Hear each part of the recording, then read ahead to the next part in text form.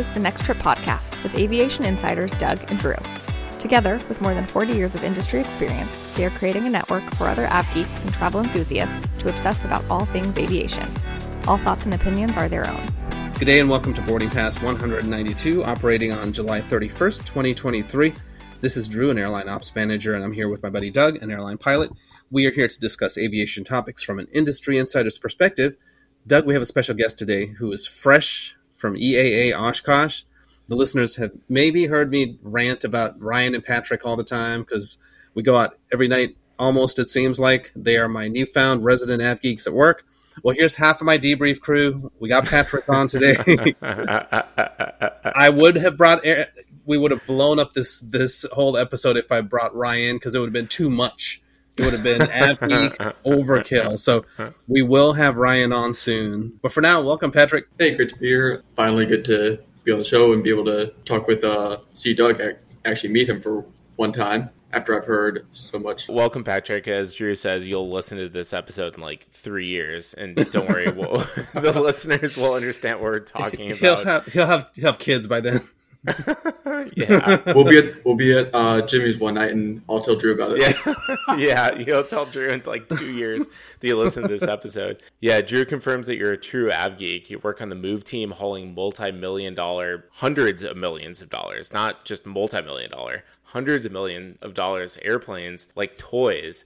You're a future aircraft mechanic. You were able to make an av geek dream come true by visiting Oshkosh this week. Before we talk about Oshkosh, and I have a lot of notes because I've been following on social media, I've seen everything that was there. I have all the notes of all the amazing things that you probably saw, Patrick. Oh, yeah. Tell us and tell the listeners who maybe don't know what Oshkosh Air Show is. Tell us about it. Oshkosh Air Show, it's a week-long, in reality more like 2 weeks long, by the looks of it. Fly in at Oshkosh the Oshkosh Airport in Oshkosh, Wisconsin. It is sponsored by EAA, which is the Experimental Aircraft Association. They run a program where they do everything from trying to recruit people to just get into aviation to helping fund new types of aircraft, which I did get to take a look at, and we can talk about that later in the show. I heard this year they had 10,000 planes registered to come into this regional airport. Wow.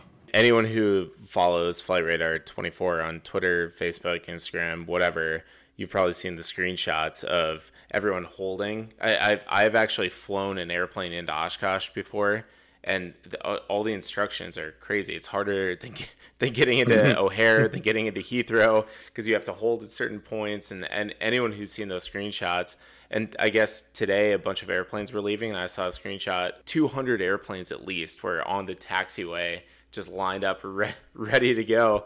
When you've got 10,000 airplanes to fly in for a couple of days, when everyone has to leave, it's crazy. So you can go look up the aerial shots of Oshkosh, which is really cool. So look that up. You'll see the very condensed portions.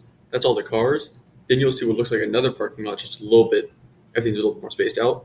That's all the aircraft out there. Like, you look at it, it gives you a scale of just how big it is. Yeah, it's probably just all airplanes and no concrete or no grass because there's so many airplanes. Sounds like Newark on a summer day. It's crazy because one of the runways actually paint these circles, and they're like 3 circles on the runways, and they're colored different colors. And air traffic control will clear 3 airplanes to land at the same time. They'll tell them which color to land on, so you'll have like 3 airplanes that land on a 10,000-foot runway at the same time on these different colors. It's absolutely nuts. Sunday the 23rd. Right before Oshkosh started, they were doing some, you're getting all the mass arrivals, people coming in. Someone landed opposite direction of those circles. Oh, no. Yeah, that's already come out. This airport, so it's Whitman Field. So for that week, it becomes the busiest airport in the world by movements. And I've seen some Flight Radar images where it's a whole line of general aviation aircraft stretching for hundreds of miles. So pretty cool. Now, Patrick, you've blown up our WhatsApp chat with all kinds of pictures, videos from Oshkosh. I haven't asked Patrick what his favorite parts were because I wanted to save it for the show. What were some of your favorite events or planes from the event? Obviously, one of the best parts is walk around Boeing Plaza, which is where they have their stag displays, with all their biggest stuff. This year, while I was there, they had the Super Guppy, which is a old. It's an offshoot of the Electra. As you talk, I have the list of things that I've seen on social media, and I'm checking them off. So whatever you don't mention, I'm going to bring up, but keep going. I'm checking them off as you talk. There was the Dreamlifter sitting front and center there. That was awesome. Walking in the main entrance and just behind all the tents of everybody, you see the Dreamlifter head on. You had the Millennium Phenom, which is an Embraer Phenom painted in a Star Wars livery. Huh. Coast Guard Blackhawk was there. F-15D, which is a trainer. It's a 2-seater F-15, F-15C, 1-seater F-15, A-10, KC-135. No KC-46 for you, Doug. I'm sorry.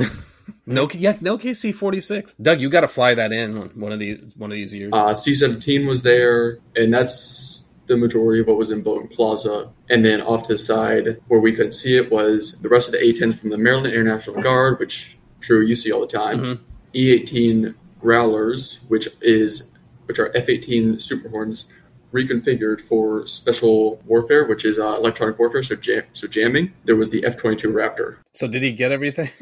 No. Can I mention what you missed? The U-2 was there. I haven't gotten to that yet. Southwest 737 MAX and Delta A350. And there's now a C-5 Galaxy in there. Yeah. The Dreamlifter and Super Guppy have left. The U-2, Drew, I sent you that picture from the U-2. The pilot took a selfie or had a GoPro or something. As he took, and I saw the video of him taking off, and he did an unrestricted climb to 40,000 feet. For anyone who has never seen a U-2 fly, probably one of the loudest takeoffs you're ever going to hear. The U-2 is oh my god, that thing was. It's so loud. That thing was screeching. I didn't expect it to be that loud. I don't know why. I never expected it. Yeah, if you've never seen a U-2 take off, it is amazing. It is so loud. They did an unrestricted climb up to 40,000 feet, and the ADSB, the Flight Radar 24, shows him circling above the field. And that selfie that I sent you, Drew, you can see the entire airfield. You can see all 10,000 airplanes. You can see all the cars. You can see all the people. It's absolutely incredible. That was awesome. Was Doc there, the B-29 that Drew and I saw in Wichita? Because I know they go every year. I don't think Doc was actually the one that was coming in. They had a different one come in. Who was it that flew in? I can't remember which one it was right now. I think it was Mitchell or something. I have a question for you, because I was flying on Friday in the Midwest. I was flying a KC-46 on Friday. Friday was the day that everyone was heading in. I heard some people on the radio, and I have some questions for you. I heard a Yak experimental. Was there a Yak 110 or a Yak 55 that was there? Because I heard them calling on the radio, and we were talking in the flight deck. We're like, oh, they're probably on their way to Oshkosh. I don't remember seeing one. Were the Thunderbirds there? Because I heard the Thunderbirds on the radio too. Thunderbirds were not there. They were not. This year. Okay, so they were probably going to a different air show, which that's actually. I think Thunderbirds are actually showing up this weekend. Oh, are they? I think they're headlining the weekend. Was it what you expected? Yes, it was what I expected with all the nerdage there. It's very cool to go see. It's a very good thing to go do, but I honestly expected a bit more of the commercial side to be seen, because I found the GE booth over there, and I was so excited to go nerd out with them about the G90 or something. They're over there with their general aviation engines. Piston driven on the 172, 152. All of us, including Ryan, who's not here, like a Jimmy's, we kind of gravitate towards commercial aviation. We know a little bit about military, and I think even the military aircraft. Doug, you flew basically a DC-10, a KC-10. You're now flying a KC-46, basically a 767. I love the military planes that I love are actually the transports. So it's those two, the C-5 Galaxy, the C-17. So I would gravitate towards those. I can tell the listeners, Oshkosh, I would say probably the most famous air shows in the world, the ones that we hear about and we've talked about and we know. You've got Farnborough in England, you've got the Paris Air Show, you've got the Dubai Air Show. Those aren't every year. Those are every other year. Oshkosh is the biggest air show in the world when it comes to aircraft movements. It's like the Super Bowl for general aviation. You do get the fighters that come in. I think UPS, actually, the year that I was there, I flew a KC-10 in 2018. UPS sent a MD-11 in. There was an F-22 demo team. I think those are very splashy everyone looks at, they love watching them, but at the end of the day, when the discussion happens, it's all about GA, general aviation. It's all the people who fly their 1952 Cessna 172s in, or their home built airplanes. I have a buddy who I flew with in the Air Force. He built his own airplane. He flies it to Oshkosh every year. In fact, I won't say the airline that we work for, Drew, but every year around Oshkosh, we get a message to the pilot saying, we're going to watch your sick time that you request around the week of Oshkosh. Right. Because so many of our pilots call in sick so that they can fly their airplanes into Oshkosh. It's not about the military. It's not about commercial aviation. It's all about general aviation. When you see the pictures of it, and you have these fields with 10,000 GA airplanes. They even have a seaplane base up on Lake Winnebago, just up the road, where hundreds, if not thousands, of seaplanes fly in. Oshkosh is not about commercial aviation, even though big airplanes show up. It's not about the military, even though they have like very flashy displays. It's all about the GA aircraft, and the pictures that you see of people setting up tents under their wings, camping on the field. It is that is the beginning of aviation for everyone's journey, is Oshkosh. Just what you were saying, if commercial airplanes show up, it's more like a photo op, because it's not focused on commercial aviation. Yeah. And Eric, who was on the show, he was on the Travel Agent and AvGeek episode. He works for an airline now, and his airline flew in an A350, and I was very jealous about that because I wish our airline would have flown something. Hint, hint, for next year. Eric was able to meet Patrick. So I got a little photo op with Eric and Patrick. He wasn't even able to text me back after they landed. I didn't get a text from him until almost 3 o'clock because he was so busy all day. So they were sitting up there greeting the attendees at Oshkosh as they walked through the aircraft. Because they take them on a tour. They walk them through the aircraft. Okay. When I flew the 10 into Oshkosh, I worked the tour for like 5 days, and it was nonstop. We had to shut the line off because the Oshkosh people told us the gates are closing in like an hour. We have to get these people out, so you're going to have to stop the line so they can see your airplane and they can leave. And we actually had to tell people, sorry, this is the end of the line. And I had to stand there as the line got shorter, like pushing people away, saying, sorry, you can't come on the airplane because the gates are closing. Not me. It's the security people who are telling me this. You guys were talking about how Oshkosh is the big for general aviation. It absolutely is. So the two biggest areas in there, probably the biggest area for like actual aircraft side is the home built area. That takes up like at least a third of the actual, I guess, show real estate. Yeah. Not like all the campgrounds. The show real estate, and then another probably eighth of it is the warbirds, that's another thing of general aviation of people restoring like P-51s, F-4s. So that seems to be it. Experimental Aircraft Association, right? The home built, stuff like that is the focus. That's why my buddy who built his plane loves going to Oshkosh every year, and he's front and center, and everyone loves walking around the ground, seeing that. Drew, I know you haven't been. You have to go. It is an. I have been. Oh, you have. I have been. Probably before Patrick definitely before Patrick was born. So I went with my buddy Joel when we worked for Reno Air. We went to Oshkosh. It was great. First year? Now, when it was launched, and it was like it was the Kitty Hawk and some bikes. That's all that was there. Oh my God, he's like Tyler.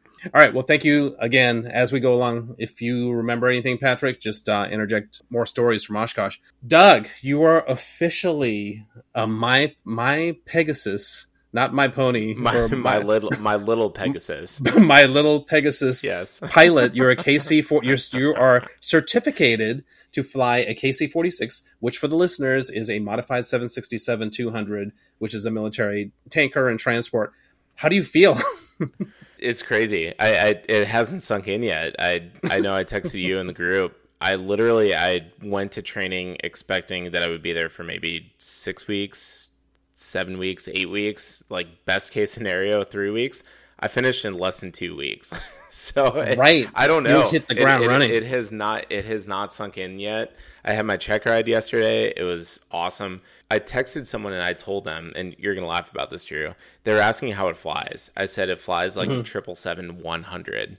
There is no 777-100. But if I fly the 200 and the 300, if I were to take those two airplanes, the 767-200 flies like a miniature version of the triple. I hate to say it was so easy, but it was so easy coming from the triple.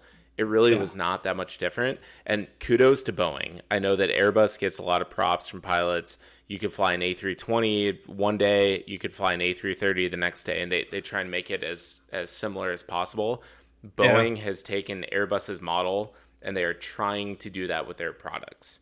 And I can tell you, going from the triple to the 767-200, the newest version, the KC-46, is absolutely the newest version of the 76. They have tried to make it as close to the same as possible. So the transition actually wasn't that difficult. Patrick, what do we call it? The 767 MAX. Yeah. It is. It's a 767 MAX. Exactly. And I've seen pictures that you sent to Drew, and it literally does look like you walk into a 737-800 NG, you walk into a 737 MAX 8, it looks the exact same if you're walking into comparing on the 76 level. One of the coolest pictures you sent me, and I think I sent it to Patrick and Ryan also, is you're in part of the training. It was like refueling formation flying, because you had a KC-35 in front of you and you were turning. Were you training on how to fuel while in a pattern or a holding pattern? Yeah, you sent me a message and you asked me, refueling in a turn, is that normal? We have to train on that. And I think I responded to you and I said, yeah, because we can't fly straight forever. I mean, we could, but we would run out, like both airplanes would run out of gas, or we would fly into airspace that we don't want to fly into. You have to learn how to take gas in a turn. We call it an anchor, but basically the tanker turns, and while you are in contact, while you're touching the other airplane, taking gas from them through the boom, you have to turn. Turning is a lot harder than going straight and level. That's part of our training. We have to learn how to do it in the turn. And yeah, the picture I sent you was me sitting in the jump seat with a KC-135 at sunset in the turn, taking the gas. That's part of the training, so that when we're out there in the real world, we know how to turn when the tanker turns. These airplanes, it's so much autopilot, right? So when an airplane is in a holding pattern, the autopilot does it. So if you're in a pattern with a KC-46 and a KC-135 that's fueling it, are you in a pattern, or are both of the pilots hand flying it? Yeah, but both pilots are hand flying at that point. That's awesome. Yeah, no automation. All right. Anything else on the KC-46? Glad to be done. I cannot wait to get back to my family. Cannot wait to get back to the company. Cannot wait to stop cramming and studying. It's like going to college. It's like doing an entire college course again. Every time you learn a new airplane. I'm done. I fly home tomorrow. I cannot wait to just get back to normal life and not wake up in the middle of the night thinking about all these checklists, everything that I have to memorize, all of that stuff. It's done. Time to move on. Drew, while Patrick was enjoying himself at Oshkosh and I was enjoying myself cramming and flying and not sleeping, it seems like your week was just about the same as mine. Maybe not like Patrick's. So Patrick has sent me these awesome pictures from Oshkosh. You're sending me 767 formation flying in beautiful with beautiful views and everything, and I am getting hammered at work.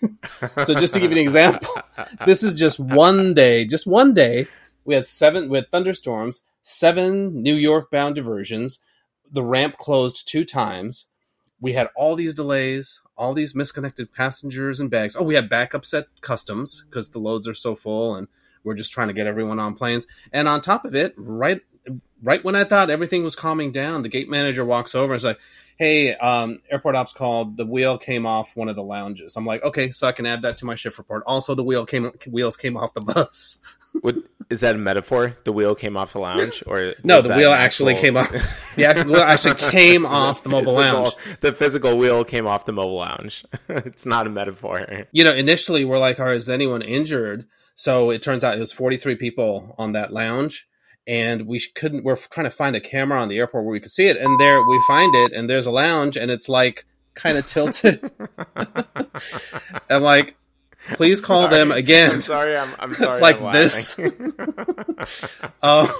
He's sending me the picture, and I'm sitting watching the air show. I'm watching T6 Texans fly by. No, these guys are laughing at it. It's like, no, I'm not. This is not funny. Thankfully, no one was injured. They ramp transferred. It was like the KC-46, but they were transferring people and not fuel to another lounge.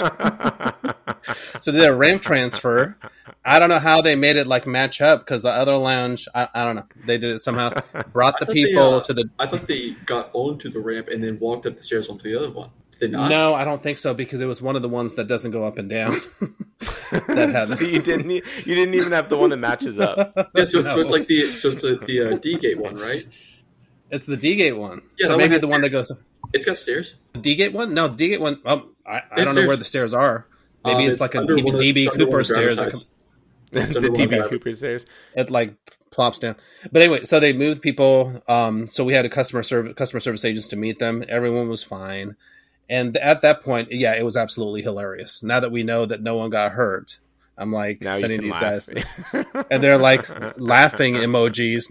It wasn't like, oh my god, I hope you're okay, and I hope everything calms down. No, they're like, this is hilarious. That was my week.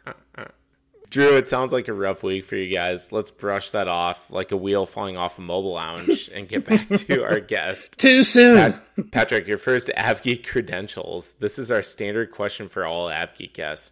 Tell us a moment or moments in your life when you knew that aviation was in your blood. What was the first time that you actually realized that? For most of my life, I've grown up here in the DC area. Where I live, we are on the approach into DCA. Me and my friends would be throwing a ball around, and then coming overhead is a Southwest 737 going into DCA. So it's always been around me a lot.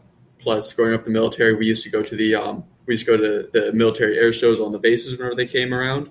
I think where I really figured out aviation was for me, I was living out in Hawaii. There's a street that goes down to the end at the reef runway down there, which is the scenic point where everything takes off from. Been there quite a few times. I know. I can picture exactly what you're talking about. I'd sit down there all day. 747s, A380s, 777s, 737s, 737s, 717s, everything taken off out of there, and just to cap off the day, F-22s come out from the Hawaii Air National Guard, come out and turn right in front of you. It's one of my favorite. I remember that so vividly. Was just sitting out there and plane spotting all day long. If you ask a lot of people like us, whether they're pilots, airport ops, move team, mechanics, whatever, why did you want to go into the field? And it's basically, you can basically encapsulate it. We just want to be around planes. I mean, when it comes down to it, that's it. I mean, you want to do a little bit more than just watch, and that's what we're doing. Patrick, I know you love planes like we all do here, but even more specifically, you love engines. What are your favorite planes and engines? And remember, this is a 1-hour show. We're already talking so much. It's reaching that right now. So Doug is going to have quite an edit. We don't want to lose any. I don't think we'll lose listeners because it's all interesting stuff. But what are your favorite engines, planes and engines? Favorite planes, obviously the 747. I'm literally wearing a hoodie that has 747 on it that I got at Oshkosh. That's a gimme for everybody. 777, mostly for the GE90. Whenever it's pushing out of our station, I'll go out there. I'll stand right at the edge of the gate, and as the engines fire up, you can feel it shake you as you're going down. Very cool engine. I would say the 787 is a very cool aircraft. I do love the science behind the 787, but it's still a very early aircraft, I'd say. The GNXs are very cool. They have a very nice thrust to weight ratio. They're a 8-to-1 bypass, I think, on the GNX. Greg definitely will reach out to us if that's incorrect. Our resident engine expert who works for an engine manufacturer. Yeah, I think you might be right, Patrick. I've heard 9-to-1 is the most I've ever heard. Now, you flew a 787 for the first time. One thing that I love the 787. I think it's a very elegant aircraft, but as a passenger, it's boring because it's so quiet. My routing out was straight and back. I flew from home station here in Washington, D.C. out to Chicago, and then we drove up into Wisconsin, and then we drove from Oshkosh back down, went Chicago back to D.C. 787 both ways. Here's the AvGeek part of the routing for me. Leaving D.C., I was in front of the engine and got a good view of Chicago on the inbound. So I got to see the engine and hear the roar more on the takeoff, which was very nice. And I got to just watch the whole show from up there. And you're right, it is so quiet. I took a good 30-minute nap on there, and it was so quiet that I didn't realize I had stopped listening. You did what? On an hour and a half flight. An hour and a half flight, your first 787 flight, and you took a nap. Drew, let's move on to the next topic. I told you that's staying on the engine topic. That's how soothing the 787 is. It even makes av geeks so relaxed they fall asleep. It's boring. What am I going to do whenever I'm at 33,000 feet? Just I don't know. Glue your watch the face engines, to the watch window. movies. Yeah, that's what I do. It's so boring. Press the button that dims the window. I can think of a million things that you can do for 90 minutes on a 787 on your first flight. It was also 6 a.m. and I usually wake up at 10. So. Doug, you have to understand, this is not a morning person. So these guys, I don't care. I don't care if it's a morning person. No, you don't understand. When I leave Jimmy's at 2 a.m., if they let me, because it's late. It's very late. They go home not to sleep. They go home to do other stuff, do laundry, whatever, take a shower, and then they go to bed at 5 a.m. So this is a morning departure, and this is a sore spot for me because I was going to Chicago on the way to see I can't remember now. But Patrick was going to join me, and we're going to fly the 787. No, yeah, it was for Tyler. You were going to see Doug in Wichita. No. Right. But it was that. Yeah, it was that. Yeah. And I was I was going to continue on to Houston. He's checked in. The flight leaves at 8:25. It is now 8:10, 8:13. I'm like, he's going to run up here any moment. I'm like, all right, I'm getting on the plane. So I'm watching. He's still checked in. They've given him a seat assignment. Still waiting. They close the door. It's like, I just got Patricked. Didn't show up. When he woke up, we were halfway to Chicago. I mean, these are not more. This is not a morning person. All right. Well, let's move on. Let's stay on this engine topic. Let's power up our news segment and get some work done. Pratt & Whitney this week continued to have problems with their PW1000G family of engines. They're now recalling 1,200 of them for inspections. These engines are on the A320neo family, which includes the A321neo. Raytheon, who owns Pratt & Whitney, said that the inspections are required as a result of what they call contaminated... I'm going to have to read this probably a couple times. Contaminated powdered metal that was used in the engines on Stage 1 and Stage 2 high-pressure turbine discs. The PW1100G reliability issues have about 10% of the aircraft powered by these engines. They're all out of service, and the problem seems to have affected airlines in hot and dusty environments adversely. I'm going to add to this, Drew. Hawaiian Airlines, I guess, just grounded several of their A321s because of these issues. That's hot. It's not dusty, but Hawaiian is having issues with the hot engines. I know, what was it, probably 5-6 episodes ago, we talked about airlines in Europe, airlines in India, who was it? Egypt. Go first. Go first. Yes. Yep. They were suing Pratt & Whitney, and Pratt & Whitney initially said no, there is no problem. Now they're finally acknowledging that. And this next bullet, Go First, which is an Indian LCC, they're suing Pratt & Whitney for its shutdown recently due to several of its 45 aircraft which are out of service. Other airlines which are affected significantly by the aircraft being taken out of service are Indigo with 135 planes, Air China with 46, Volaris with 44, Spirit 43 airplanes out of service in the U.S. About 1,000 of the engines will need to be inspected by Pratt & Whitney, and they expect that the FAA will issue an airworthiness directive to guide the airlines. This is, I believe, I think I read it was like the 2015 through 2020 engines that were built, but 1,200 engines, that's like 600 airplanes worldwide that are being grounded right now because of this. That's not good. It's not good. These engines, and it's not just the PW1000s. We're seeing more problems with these, but we have a friend at GE that says they're also having issues with the CFM LEAP engines, which are the new generation. Both of these run very hot. They're way more efficient. Like Patrick said, I think these are 9-to-1 bypass ratio. But I can tell you, Drew, you mentioned the running hot. When I was on the 7.3, when I was flying the 7.3, the max took almost 3 minutes to start. If you took an airplane that had just come in from somewhere else, let's say that the crew pulled in, got off, we get on, start the engines, it took almost 3 minutes for those engines to start up because we had to motor them for so long. normal 737 engines, like the NG engines, the precursor to these engines, took maybe a minute. Oh, They're wow. started, good to go. We're talking about like 300% longer, 200 to 300% longer to start the engines. That's not good for airlines like Southwest who make their money on quick turns. You can't quick turn when the engines take so long to cool down, restart, get out there again. And Southwest, Spirit, Indigo, all these airlines that rely on the quick turns, they're going to end up having a lot of issues with these new generation engines if this is where we're at. One positive, they do look really cool. So have you seen Patrick? With the curved blades?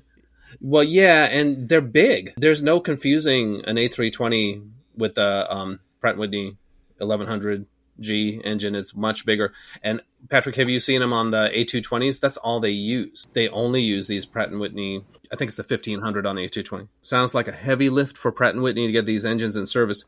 Speaking of heavy lift, cargo carrier UPS got a lift this week with their employees union agreeing to a contract that affects 340,000 workers at UPS. Crazy.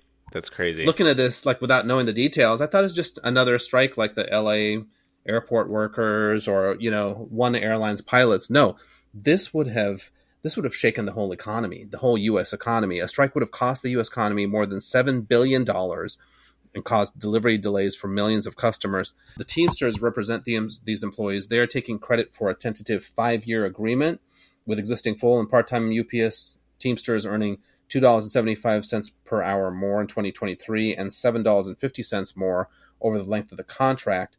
Existing and new part-timers will also be raised to no less than $21 an hour, which is a good pay. This is the largest private sector contract in North America. The contract needs to be ratified by the employees in August. So it's not done yet, but the Teamsters are pretty confident that their members will sign it. It seems like it's a good deal for everyone. And actually, since this came out, every time I see a UPS truck delivering something, I kind of want to go up and congratulate them and say congratulations, because it seems like we've talked about some of the contracts and everything with the airlines. All these employees are looking for better quality of life. And it sounds like these individuals are getting better quality of life. This could have impacted, like you said, the entire economy, but also the aviation sector, because UPS flies airplanes. They have 800 some airplanes, and a lot of the packages that we deliver are cargo. They're for the U.S. Postal Service. They're for UPS, FedEx, all those companies. Our airlines deliver those packages as well. So good on them. Congratulations. This is speaking of big picture wise. Every week we're talking about some employee work group getting a new contract. The two of you guys are both represented by unions. And Patrick, you don't have to tell us the details, but I understand the agreement that you guys got. Was it better than expected, or? I heard that a lot of people were happy with it. Of course, everybody always wants to try and get more, but Doug, before we leave, I just want to just make sure everyone knows that we were right for years and years when we said that we wouldn't see a downturn, that we would see, maybe a soft landing. And that's what they're saying. So the U.S. economy grew by 2.4% in the second quarter. That's more than what they expected. A lot of people are now saying, they're joining our club and saying, no, we may be beyond the recession. So that's really good news. Next Trip Club. It's a good club to join. Well, in other good news, we have progress on the NASA Boeing TTBW, which is the Transonic Truss Braced Wing project of the future, which we talked about several episodes ago. Airlines are now joining in the development. The experimental aircraft is named the X-66A, the Sustainable Flight Demonstrator. It's expected to generate a lower fuel burn and carbon emissions with long wings supported by a strut connected to the fuselage. The high-wing aircraft will use a modified existing MD-90 fuselage and be powered initially by CFM LEAP or PW1000 GTF engines. What did we just talk about? We just talked about those. Pratt & Whitney 1000 GTF engines. Well, hopefully by 2028 they'll figure out what the problem is. That's when this airplane is expected to possibly fly. I do want to mention, though, they're using a former Delta MD-90 as the actual body for this experimental aircraft. And social media blew up the other day because they flew it from, I don't remember if it was Huntsville, Alabama, or somewhere. They flew it to California, where NASA is going to chop it up and put these trusses on. But there was a Delta MD-90 that was retired 2 years ago, hadn't flown since it retired 2 years ago. They flew it to California. The internet almost crashed. The aviation internet almost crashed when because that's the last flight. When they ferried this airplane, and now this airplane is going to be the prototype for this X-66A. A Delta MD-90 is going to be chopped and put TTBW truss braced. You're so much an av geek. You keep track of every flight that you've flown. Have you flown on this plane? I think it's 903DL or 901DL. I'm sure I have. You asked me if I have. I haven't had time to look it up with everything that's been going on. That's on my list of things to do. I'm sure that I have actually flown on this airplane. I would be curious to see. I'll look it up. We can circle back in another episode or two. But yes, I'm sure I've probably flown in this fuselage, not with the TTBW or WB with the truss brace wings. All right, let's move on to the rest of the bullets here. Alaska, American, Delta, Southwest, and United, they're all on board with this, according to Boeing. They're going to help give the project information on operational needs, airport compatibility, and flight characteristics so that Boeing can help design this. The Seattle Times reports that 2 old MD-90 airframes, they're going to be used for the prototype. They're taken out of storage. They're now in Victorville, California. Or they were in Victorville. They were moved to Palmdale for the conversion. The MD-90 is previously flew for Delta, as we just mentioned. The first aircraft to be used is going to be called the X-66A. Its fuselage is going to be shortened and new wings will be attached. The second MD-90 will be used for spare parts. Boeing CEO David Calhoun and commercial airplane CEO Stan Deal are saying that this could be the prototype for the next all-new airplane. Is this going to end up being the 797? They actually had a little scale model at the Boeing building at Oshkosh. They were talking about it. They do intend for this to be the 797, and a real replacement to the 737 is what they want it to be. I was talking to them about to the Boeing people about this. That's their plan. Wait, stop. Did he just break some news? Did they actually say it would be the 797, or you're assuming? The guy that I talked to, he said that it probably will be. Okay, it is not. That's from Boeing. That's a Boeing official. It is planned to be. They plan it to probably be the 797, and then next. I am shaking my head right now because a 50-year-old design, the DC-9 fuselage. That's what the MD-90 is. It's a stretched DC-9 fuselage from 1960.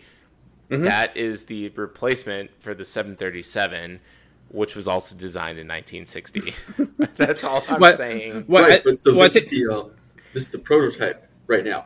You know that whenever they finally go to production, it's probably going to be composite materials. Exactly. It's not like they're going to Victorville and they're going to like chop a bunch of DC-9s and like pick them up with cranes. It's going to be all new stuff. It's going to be truss brace wings on them. No, yeah. I understand. Yes.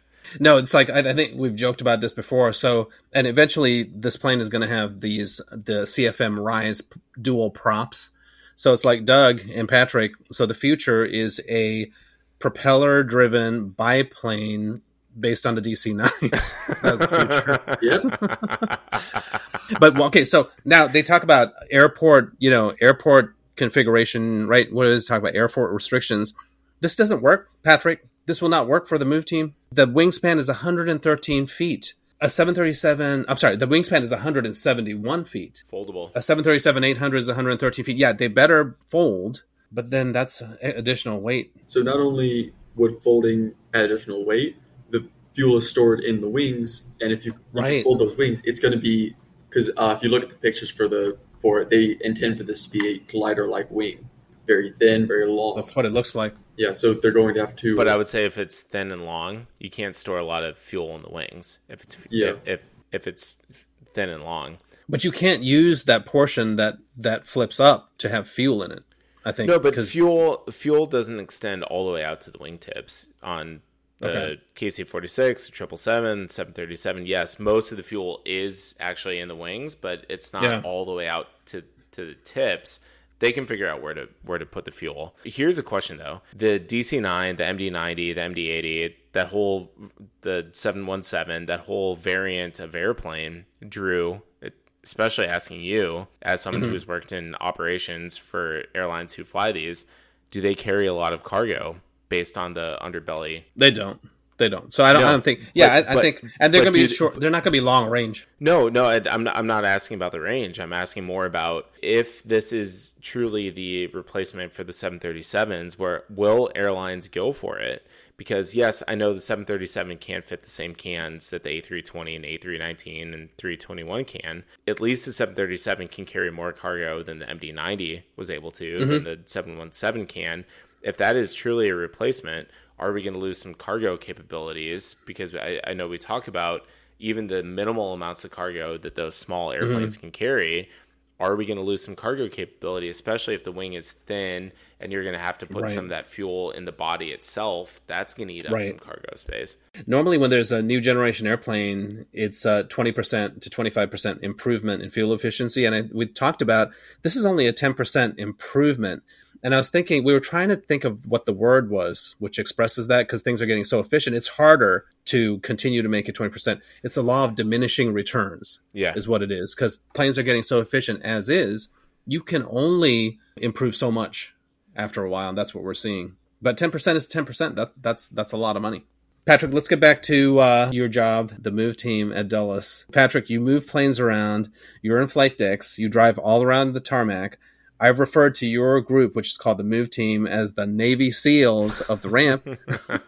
They really are, because they come from the ramp. Or are all of the employees from the ramp? Would you say, Patrick? Yes, we've all done time on the ramp, because part of our qualifications, at least at our station, probably for our company, is you have to do a year on the ramp, which they've relaxed that time, but you still have to do ramp time because you have to know how to do basic ramp functions like put chocks in, put the PCR in, put the power in. You have to know how to do stuff like that. You're not just responsible for that. You're responsible for handling multi-million-dollar planes, moving them around.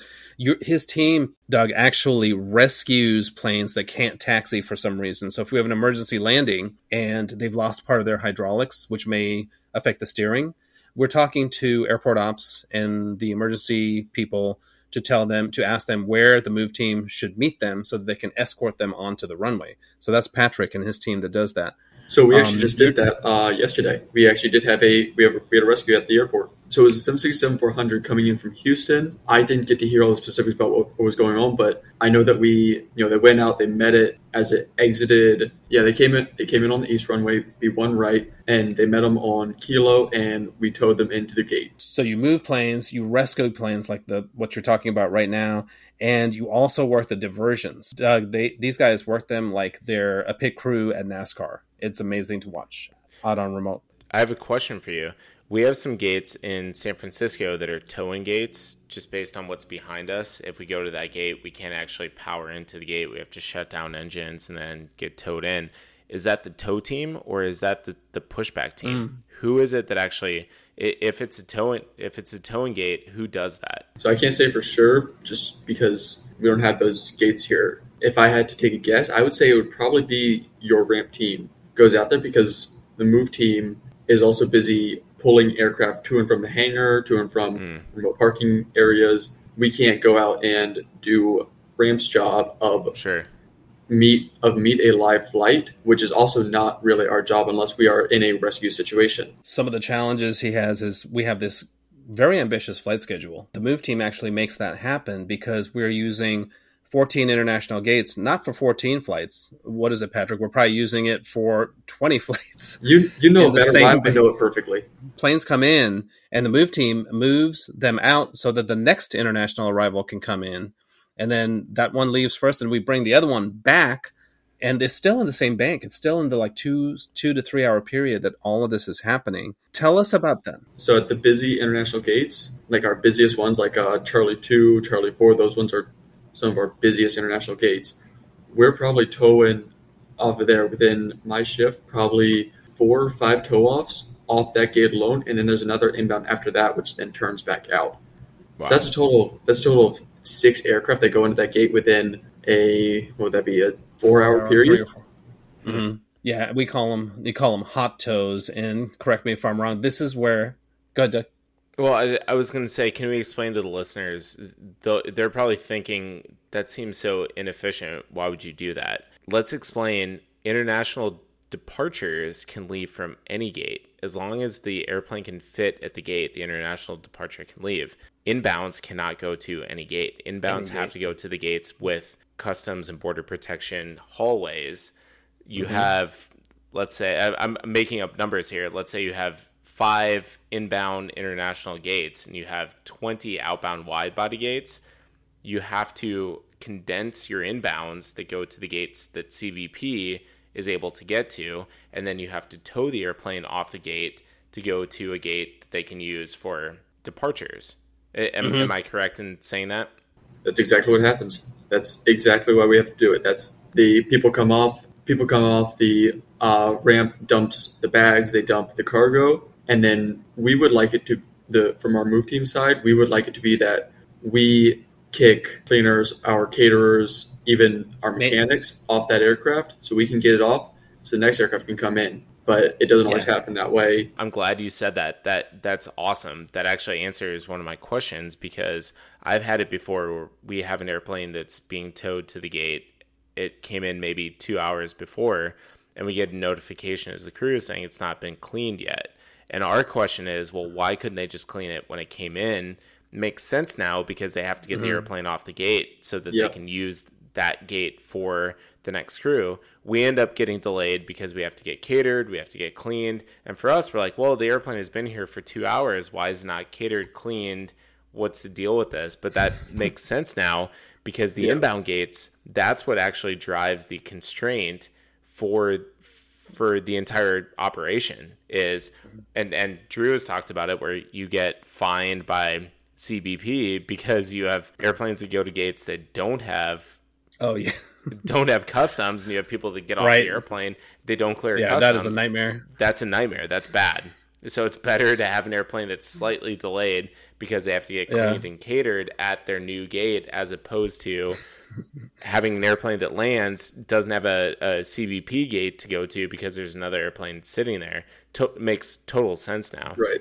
If we're towing it onto the next gate for its outbound departure immediately, like London comes in, it's turning, comes into our international inbound, it's turning out of, all the way down the terminal. We would like it for cleaners and caterers to meet it down there to do all their work. That way we can, because maybe Frankfurt's right behind it. We would like to have it be there, but for flights that come in and then the aircraft's going to sit for like 6 hours, we put it on our remote stand, and cleaners and caterers can come out there at any point. They can do their work. So that's also something that they have access to here. I don't know how to, I can't speak anywhere else. They can clean it out there. This is where the move team, he won't admit it, but the move team's kind of badass, because on these hot tows, the plane comes in. Once you see the people with the black uniforms and they're very expensive push tugs. The SEAL Team 6. It's the SEAL team. Once they roll up. The airport SEAL Team 6. They don't care. And they have the authority of my department, the station operations, to tell whomever it is, unless it's an emergency, they got to get out. So maintenance will sometimes want to do an oil service on a 777. They say, oh, no, let's just give us a few minutes. No, because even if it's a few minutes, if we're holding Frankfurt, which is coming in behind it for 5 minutes, several people are going to miss their connections because they're not going to get into customs. The airplane is already landed. They're sitting at a pad somewhere waiting for the gate to open up. I'll tell the listeners, if you're boarding an international flight and you walk straight from the boarding area onto the jetway without going through like a glass door, you are leaving from a non-international arrival gate. That airplane has probably either come in domestically or it's been towed to the gate. That airplane did not come in from an international destination. If you are departing and you're walking through a glass door or some sort of a door with a hallway, that airplane either it could have been towed there, but it most likely came in internationally and it's leaving from the same gate. That actually answers probably a lot of our listeners' questions. Why do I sometimes walk through a hallway as I'm boarding the airplane? That's exactly why. Their training, they come from the ramp because a lot of the functions are similar, the chocks, the ground power, and all that.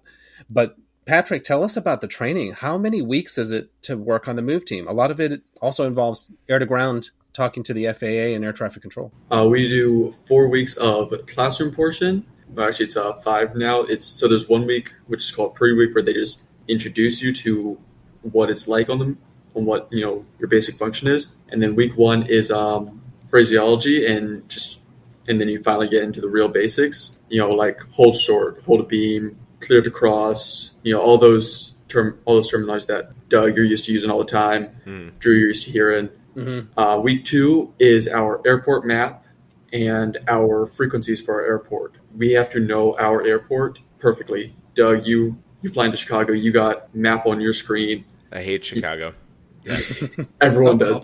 But the move team in Chicago, I bet you they know that airport, or they know at least most of it. They know it perfectly. Yeah, they can tell you exactly where they better, because Tango is. Ground is going to scream at you if you don't know it perfectly. That's our second week of classroom. This is only half of our day usually. The other half is we are out there. We're learning how to drive the super tug, hook up to the aircraft, do all the outside functions.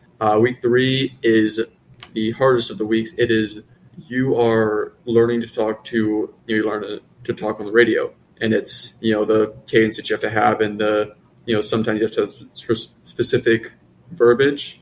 We usually have people fail out.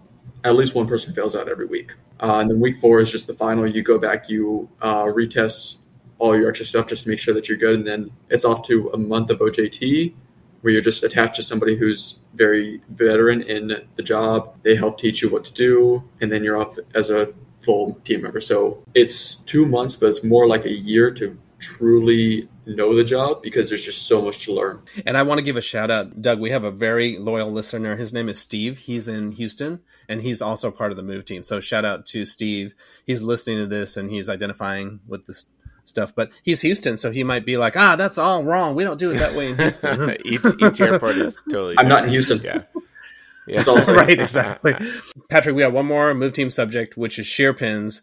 You've got 1 minute to tell us what it is. So a shear pin to the move team, shear pins aren't actually really a thing for us because we drive super tugs, which we don't have the actual tow bar, and that's where the shear pin is located. Shear pin is located in the tow bar. It's a protection device. The shear pin is meant to snap before you actually break the tow bar, you break the pushback, or you break the plane. Drew and I had a shear pin break on us on one of our flights. We talked about it probably three years ago. Listeners, go back. I don't know what the episode was. Go back and which flight was it? It was San Fran to Newark in 2021. Yeah, and just for the listeners, Patrick, correct me if I'm wrong. So the shear pin is meant to break before something else breaks. It is meant to break. This is a protection device that will break. You'll know it, and at that point, maintenance is going to come out. Just take a quick look, say, yeah, everything's good, move on. But why does it break? So it breaks if you start turning too hard or too fast. It's pretty much just telling you that you're pushing it too hard. You need to ease up. It's okay if you do. Drew, I think the example that we used when we had the shear pin break and we talked about it is like if you're drilling in a screw, you would rather have the drill head strip itself before the screw strips itself so that you can replace the screw head, as opposed to having to figure out how to get the screw in or out. It's easier to replace an easy part as opposed to a part that's hard to get in. You would rather have the shear pin on a tug or on the bar break as opposed to a piece on this multi-million-dollar airplane, which is about to fly from San Francisco to Newark or Newark to Athens or whatever it is. You would rather have an easy-to-fix piece so that the airplane can still go, and then you can fix whatever the ground piece is afterwards. And so we have this a lot. We have a lot of flights, a lot of pushbacks.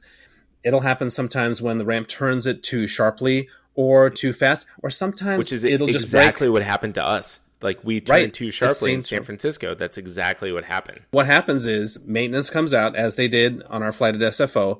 They check the nose gear to make sure it's fine, and they release it. So 90% of the time, the airplane is fine. So the shear pin has done its job and been the sacrifice, right? So that a 777 nose gear isn't damaged. Yeah. Well, and you and I were sitting, we were both window seats, so we were not next to each other. And I think you and I both texted each other at the same time, and we both said, shear pin.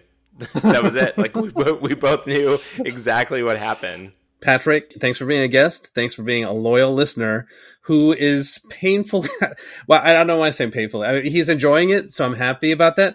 But Patrick has chosen to start from zero, which we started in 2019. And I'm like, sure, listen to the old ones, but then fast forward to the new ones so you can see what we're talking about now. He refuses.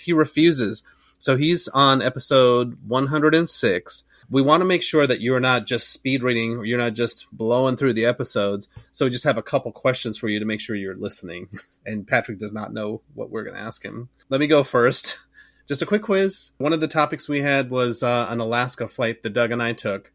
And this Alaska flight, it's pretty well known. It makes 5 stops, Seattle to Anchorage. What is it called? The Milk Run. Okay. Check. Nice. Well, I'm not going to be as easy as Drew because he told me to remember this was about 2 days ago for me. Okay, good memory. All right. So yeah, that's an easy one then. Well, Drew told me to come up with 5 questions. I'm going to ask all 5. You only have to answer 1. Lightning round. It's going to be easy for you. Here are my 5. Where did Drew and I go on our first non-rev trip right after I was hired? That's 1. Did I ever fly a MAX? That's 2. What does the term snarge mean? That's 3. Has Drew flown on a 717? That's 4. And then the last question, what's an aviation? You can answer any one of those 5. Oh, good ones. Your first trip, whenever you were non-rev, was... Actually, time out. Drew, if he's going to answer this, where was our first trip? What was the name of the city? Because you call it 2 things every time. Marysville? Myersville? No. Was it Myersville? Patrick, where was our first non-rev? It had an M in it. It had an M. It was Fort Myers. No, it was not Fort Myers. Myrtle Beach, right? It was Myrtle He's corrupted me. I heard it all episode. It was not. Thank you. That was what I was getting at. It was not Fort Myers. Yeah, that's where we had to buy T-shirts so we could remember where we went. It was not Marysville. It was Myrtle Beach. That was perfect. Thank you. All right, pretty good. Your second question, you have flown a MAX. You flew it on your during your OEI or your OE. Okay. You did? Drew, to my knowledge so far in the podcast, has not flown on the 717. Wrong. I don't think he's reached that episode yet. No, he has. He has. I looked back. You told me what episode he's on. I made sure. That's wrong. Drew did. Snarch, no. I don't know what that means. What was the last one again? What's an aviation? A drink. I know it's a gin drink. All right. That was pretty good. Okay. I believe it's gin-based. I can't remember the ingredients, though. So you got 2. Good. So he gets a T-shirt. Yeah, that was pretty good. All right. You should give it to me before Oshkosh. That's all I'm saying. I could have been advertisement. I got one more and we're going to wrap up. What is the aircraft manufacturer that initially was making the A220, the aircraft which is the A220? What was the name of the aircraft manufacturer? And you have to pronounce it properly. I was going to pronounce how Drew says it. Bombardier. I say it right. I say it right now. Bombardier. All right, yes, you pronounced it right. Patrick, thanks for joining us. I'm jealous that you went to Oshkosh. Like I said, I knew that we were having you on, so I was following along with everything. I made the list of everything that was there this week. Super jealous. I love Oshkosh. Grew up going there. It was amazing. I got to fly the KC-10 there several years ago. Drew, I know you've been there. I didn't realize that until now. But yeah, it's been so long. I got to go again. It's been so long. We do. We have to go again. It is awesome. Patrick, thanks for joining us. Yeah, it was great to be here. Next time we tape one of these, we should just, we go to drinking at this place called Jimmy's, this hole in the wall near Dulles Airport. I think what we'll do is we'll just bring this mic, we'll set it down at the bar at Jimmy's and just start talking, and that's the episode. No editing. I mean, well, actually, it would be an editing nightmare. Well, but maybe I can get a layover, a short layover, not in downtown, where I can join you guys at Jimmy's. We can record. Right, exactly. Thanks again for being on, Patrick. Great to be here. Patrick, thank you. And to our listeners, this podcast is your show, so go on our website, nexttripnetwork.com. Let us know what's on your mind so we can talk about it or give us your feedback. You can also follow us on Twitter and Instagram at Next Trip Podcast. Please tell your friends about us so we can reach more people who love aviation and travel. All right, you can also call our Google Voice number to ask a question or just rant about something. The number is 872-529-5620 when calling from the U.S. Make sure to use country code 001 or +1 when calling from abroad. Thanks to all of our listeners for your support and for joining the conversation. We'll see you next week, and in the meantime, stay aviation tough. This has been the Next Trip Podcast. Visit nexttripnetwork.com for information about previous episodes, trip reviews, aviation photos, and other aviation-related content. This is your show, so search for The Next Trip on Twitter and let Doug and Drew know what you want to talk about. Not on Twitter? You can also email them at nexttrip.podcast@gmail.com. Please consider leaving a review wherever you download your podcasts. It will help other listeners like you discover this show.